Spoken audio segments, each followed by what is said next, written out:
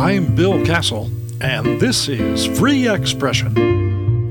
This program is all about conveying the Christian message from a Catholic point of view and defending the liberty which makes it possible to do that. We talk with creative, interesting people about education today, how parents can get information about their kids' schools, training for direct political action, and finding safe books. Join us, sit back, and enjoy some free expression.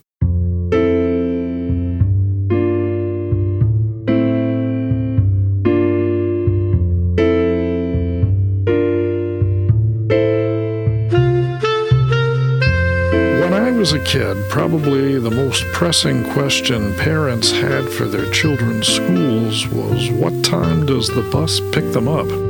Not so nowadays. Today, parents face all kinds of great unknowns about what their children will learn. Everything from what will they be taught about the Founding Fathers and the Constitution to will my kid be encouraged to change sex? Public education has become a minefield into which young people walk. Mom and dad need help. They need reassurance, and they can't count on teachers, on administrators, or on school boards to provide it. An organization called Protect Our Kids is trying to fill that knowledge gap for fearful parents faced with sending little Dick and Jane off to the neighborhood school. Mark Schneider, president and founder of Protect Our Kids, is here to tell us about how to extract that crucial school information from local educational officials. Mark, thanks for being with us. Bill, I'm just delighted to be with you today. What are the basic concerns that parents have about schools these days? It's what we at Protect Our Kids have called, just to simplify the narrative, the triple threat. There are basically three components that have infected the nation's public schools. Some states are worse than others, but this is all over the country. And those three components are sex and gender theory, the idea that your biology, it really doesn't matter. You can be any gender that you want to be. It's completely subjective. And along with that, the ideology says that children are sexual from birth, and they should be encouraged in this aspect of their lives beginning in elementary school. The second component is critical race theory. So this is the idea that a race is a social construct put together by the elites to both exploit and oppress people of color. And then finally, the third component is what is called social and emotional learning. It's a form of replacement parenting where the government, operating through the public school system, assumes the role of parent to teach a warped version of values, ethics, decision-making, and self-management. There's a lot of detail behind each one of these components, but when you put them all together, the underlying worldview is critical theory, and parents should be extremely concerned about it. I understand that we now have a couple of generations of teachers who have been steeped in this ideology, but what really is driving this? What's the worldview that has taken hold so firmly in the educational community? Well, that's a great question. Many would argue that critical theory stems from what is called the Frankfurt School. And these were a group of academics and trained Marxists that lived in Germany. They all came from Germany. There was one Italian in the group in the Weimar Republic of Germany. So this was all happening as Hitler was just starting to come to power in Germany. Men like Theodor Adorno, Max Horkheimer, Herbert Marcuse, and the Italian Antonio Gramsci. And they believed that if communism or Marxism were ever going to take root in Western civilization, it would not happen through what they call a war of movement, meaning an actual physical war. The West was just too strong for that.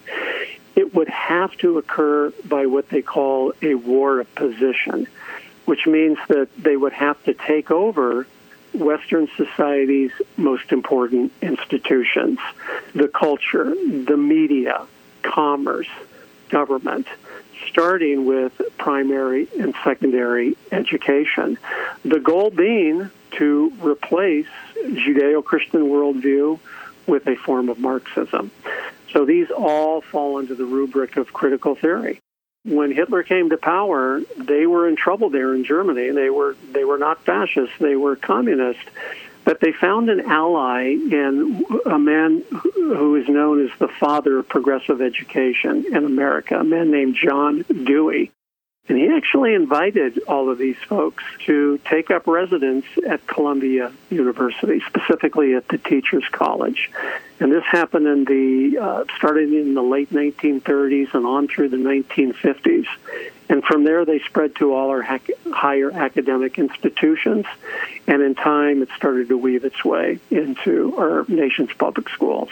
We know that teaching quality and the educational resources can vary from district to district, but can we assume that this is pretty much across the whole country, that all or most school districts are infected with these ideas?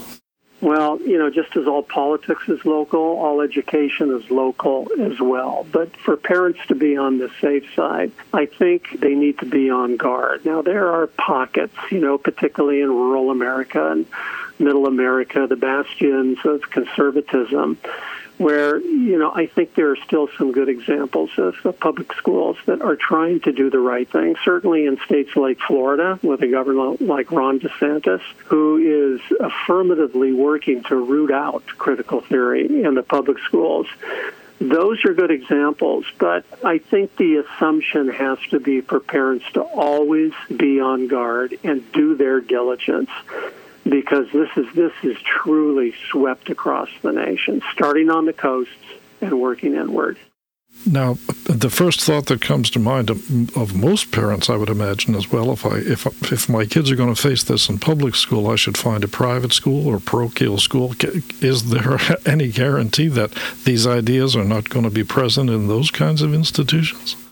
Well, there's no guarantee, but, the public school, this is a government monopoly, and that's the worst kind of monopoly there is.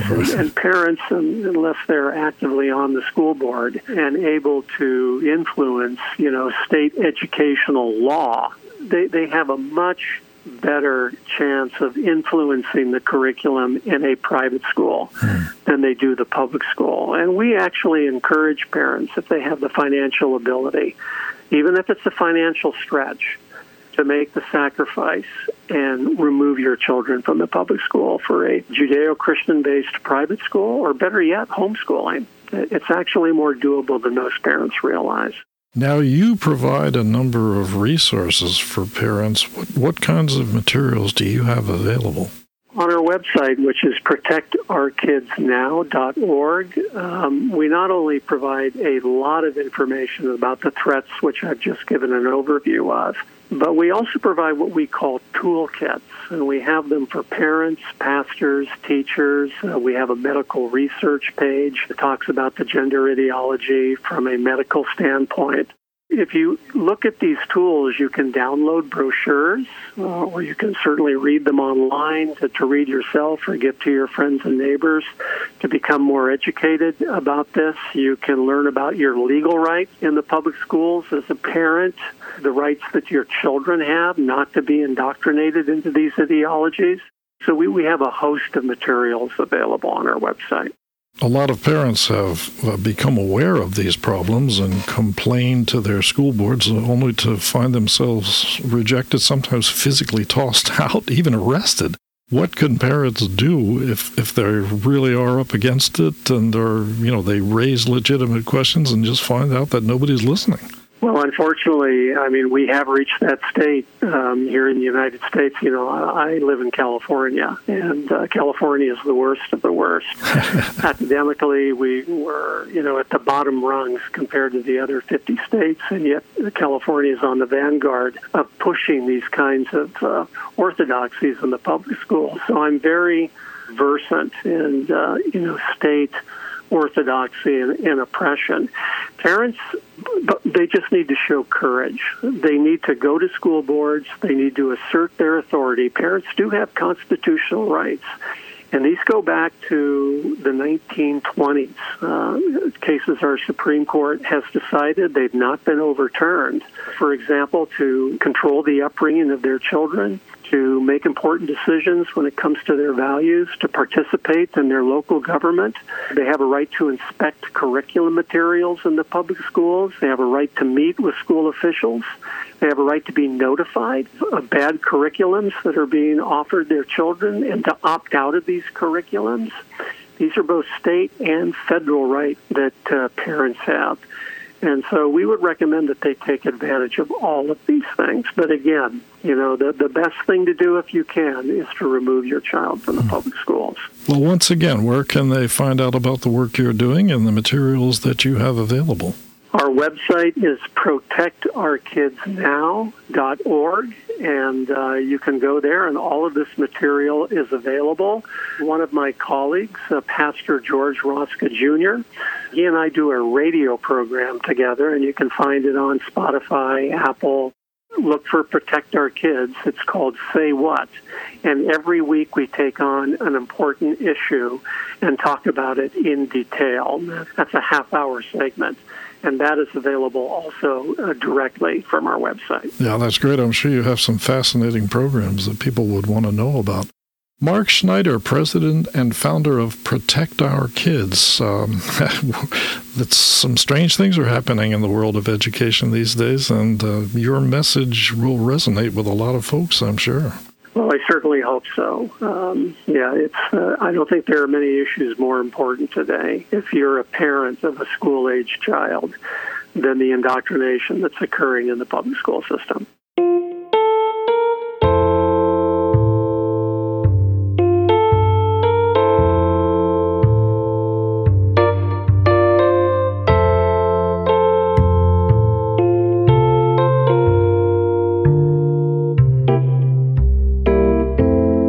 When parents complain about poor educational quality or the morally questionable things their kids are being taught in class, a common response is, if you're so upset, you should run for school board. Well, that's certainly in the great American tradition of citizen participation, but it's not as easy as it might seem. If you've never been involved in politics, where do you even start?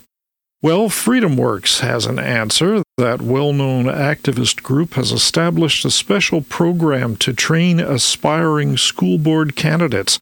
It's called BEST, Building Education for Students Together.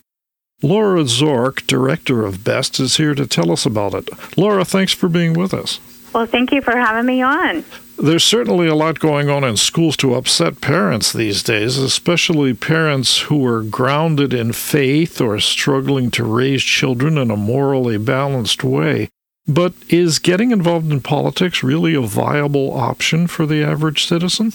Well, I don't think we have any other option at this point. I know myself as a parent. I have 4 children, and I was just fed up with the way that our school district was ignoring the voice of the parent, and they just kept doing what they wanted to do. And myself, as a parent, I never thought I would ever run for a political office.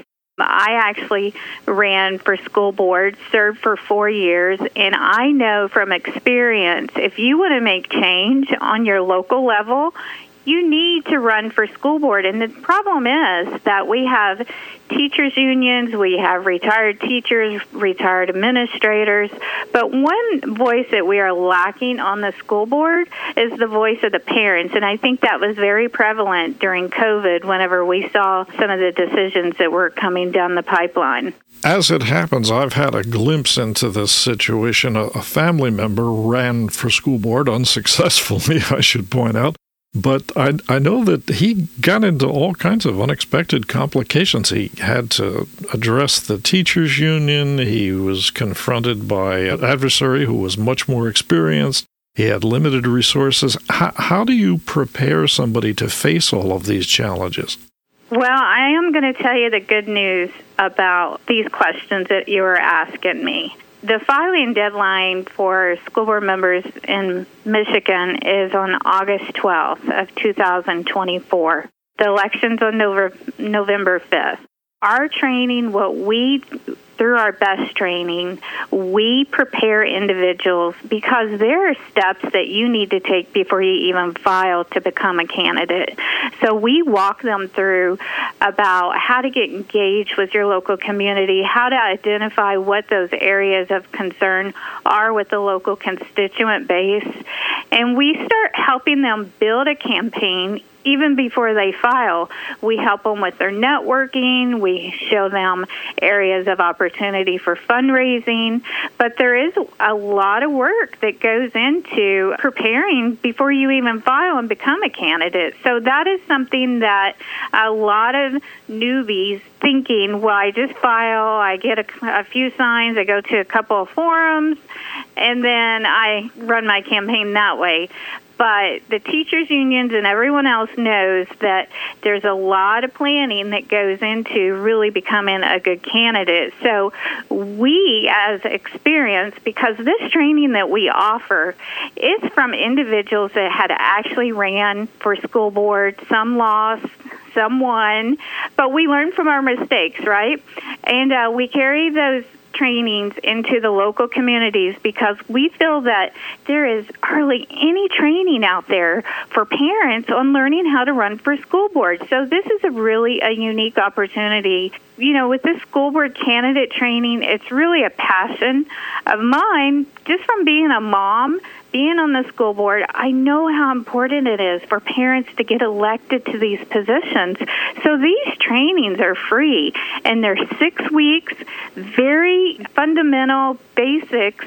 And then once they get through these 6 weeks, we walk with them while they're running for school board, and we help give them strategies and specific tactics to overcome the opposition that they're going to have with these other groups. How is it conducted physically? Do people have to go to a particular location? Is it online? How's it work?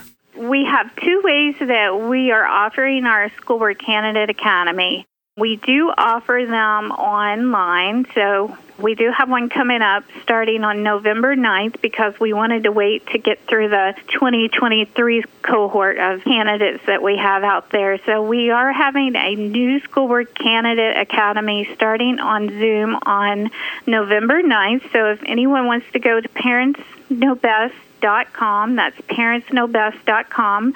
Under events, they can sign up for our School Board Candidate Academy, and they can join us that way. But another way that we are starting to plan out right now for the springtime is that we are actually going to be coming into local communities within Michigan and offer these trainings in person too, because there's a lot of great training that we can do online, but when we start working with candidates on forum prep and debate prep, a lot of that needs to take place in person. What's your take on people's attitudes? There have been so many questions raised about electoral integrity. People often sense that the cards are stacked against an outsider actually really having a chance at accomplishing this. You talk with people all the time. Have we reached a point where people are pessimistic? Is there still hope for this aspect of the democratic process? Well, I tell you what, I wouldn't be able to get up every morning and work 4 days a week away from my family if I thought we did not have a chance. We are seeing in our districts, these parents are stepping up. They're running for school board. Single parents, parents at work, they're running for school board, and they are winning their election. Last November, when we first started our School Board Candidate Academy back in 2022, we had over 101 parents across the nation. That was our first cohort that actually won their election. We learned a lot from that cohort. We learned that there's certain things that we want to continue doing and certain things that we shouldn't be doing. But I'm going to tell you, we can't allow that negative message to prevent us from actually taking back our school boards. And the way that we do that is we get parents elected one seat at a time, and we cannot give to the negative thoughts that, what does it matter? I'm not going to win. The decks are stacked against me, because what we're seeing from our point of view, parents are winning these elections. What we have learned is that if we know we're going into a blue area, we have learned how to message toward not losing our principles, but also being able to win over those blue votes. There's really 3 areas that across the board that individuals, it doesn't matter what party they're associated with, everyone is concerned about the academic success of students, transparency, how their money is being spent. There is a large number, it doesn't matter what party, they're still concerned about protecting their parental rights. So that is how we're starting to shape the platform issues and the platform for these individuals that are definitely in these more left-leaning areas. Well, that's an important word of hope. I really appreciate it, especially since I am in Michigan and the political situation here is pretty grim in many ways. I appreciate the optimism you're bringing to this. Once again, where can people go to find out more about your program and maybe even sign up? They can go to parentsknowbest.com, and to sign up for our school board trainings, they can go under events, or they can also go under resources, and they can take a look at our school board candidate toolkit that we have that outlines what our trainings look like. Laura Zorc, Director of the BEST program, school board candidate training offered by FreedomWorks. Thanks very much for being with us. Well, thank you, and thank you for having me on.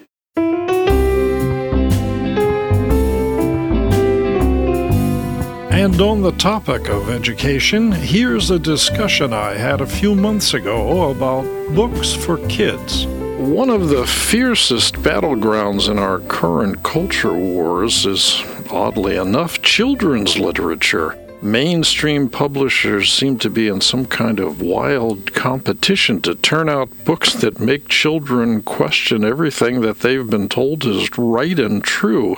But there are people who are attempting to take a different path and provide kids with uplifting and encouraging material to read. One of those is a company called Brave Books, and I'm speaking with the CEO of that organization, Trent Talbot. Trent, thanks very much for being with us. Thanks for having me on, Bill. What is this all about? How did the company get started? What sort of material are you publishing? What Brave Books is a pro-God, pro-America, anti-woke children's book publisher. We think that there is a real war going on for the hearts, minds, and souls of our children. That right now culture is winning over parents. We think that there's more children of culture today than there are children of their parents, and that the fabric of America is at risk, and that the best way to hold on to what makes America great is to help facilitate the transmission of values from one generation to the next. And when you look at the landscape of children's entertainment, children's literature, it's so one-sided where 95% of it is more the woke content. And so we think that there needs to be books out there that help reinforce the values that Christian and conservative parents hold dear, and that's actively pushing back against this leftist agenda. You tackle some pretty hard-edged topics here. You deal with gender, you deal with pro-life issues, you deal with the capitalist system, cancel culture, critical race theory. This is pretty heavy stuff for kids. Yeah, well, they're hearing about these topics one way or the other. And so the question is, do we, as parents, just sort of passively sit by and let them more or less get indoctrinated? Or do we educate them what we believe so that whenever they hear these things, they're able to discern what's right versus wrong, what's true versus false? Because unfortunately, it's so pervasive out there that sheltering our kids and having them not hear about things like the transgender movement, that's not really an option at this point. So we've got to talk to our kids. We've got to educate them. Are you aiming specifically at the market of individual sales, that is to say, trying to get the books directly into the hands of the parents, or do you try to penetrate the educational market? Is there kind of a multi-pronged effort here? How do you operate? Primarily, we're direct-to-consumer. BraveBooks.com is the website, and people go. We've got a Book of the Month club in which people subscribe, and they get a new book every single month. Every month, the book teaches a new lesson that, is pro-America, anti-woke. And so several things like, you mentioned a few of them, but then we also have just sort of honest, American values like hard work. We cover like First Amendment, Second Amendment. But what makes us unique is that we're not preachy. Like, we are the opposite of preachy. Our stories are just fun. And we've built our whole universe with the cast of characters that kids just fall in love with. And the stories, first and foremost, they're just great entertainment, and the kids love them. But inside of these stories, we are communicating a truth with them. But oftentimes, if you just read the story, especially for the younger kids, it would sort of go over their head. But what makes our product unique is that we put a lot of thought into how we design the books. And after the story, we have something called the Brave Challenge, in which the games and discussion questions for the whole family to get involved in. And what the Brave Challenge does is it creates a conversation between the parents and the kids, and sort of sets the parents up to teach their kids about whatever topic the book's on. And I think that's so important, rather than just the books communicating a lesson and talking straight to the kids, having it come from the parents is a huge deal for us. We want to help make parents the resource that children look to whenever they have questions for how the world works or what's right versus wrong. We want to put parents back in the driver's seat there. Well, the books really look great. The graphics are very clever. You've gotten very endearing characters that you've been created and run through these books. And I see that you also have some pretty high-profile people writing for you. Dinesh D'Souza and his wife Debbie are among your stable of authors.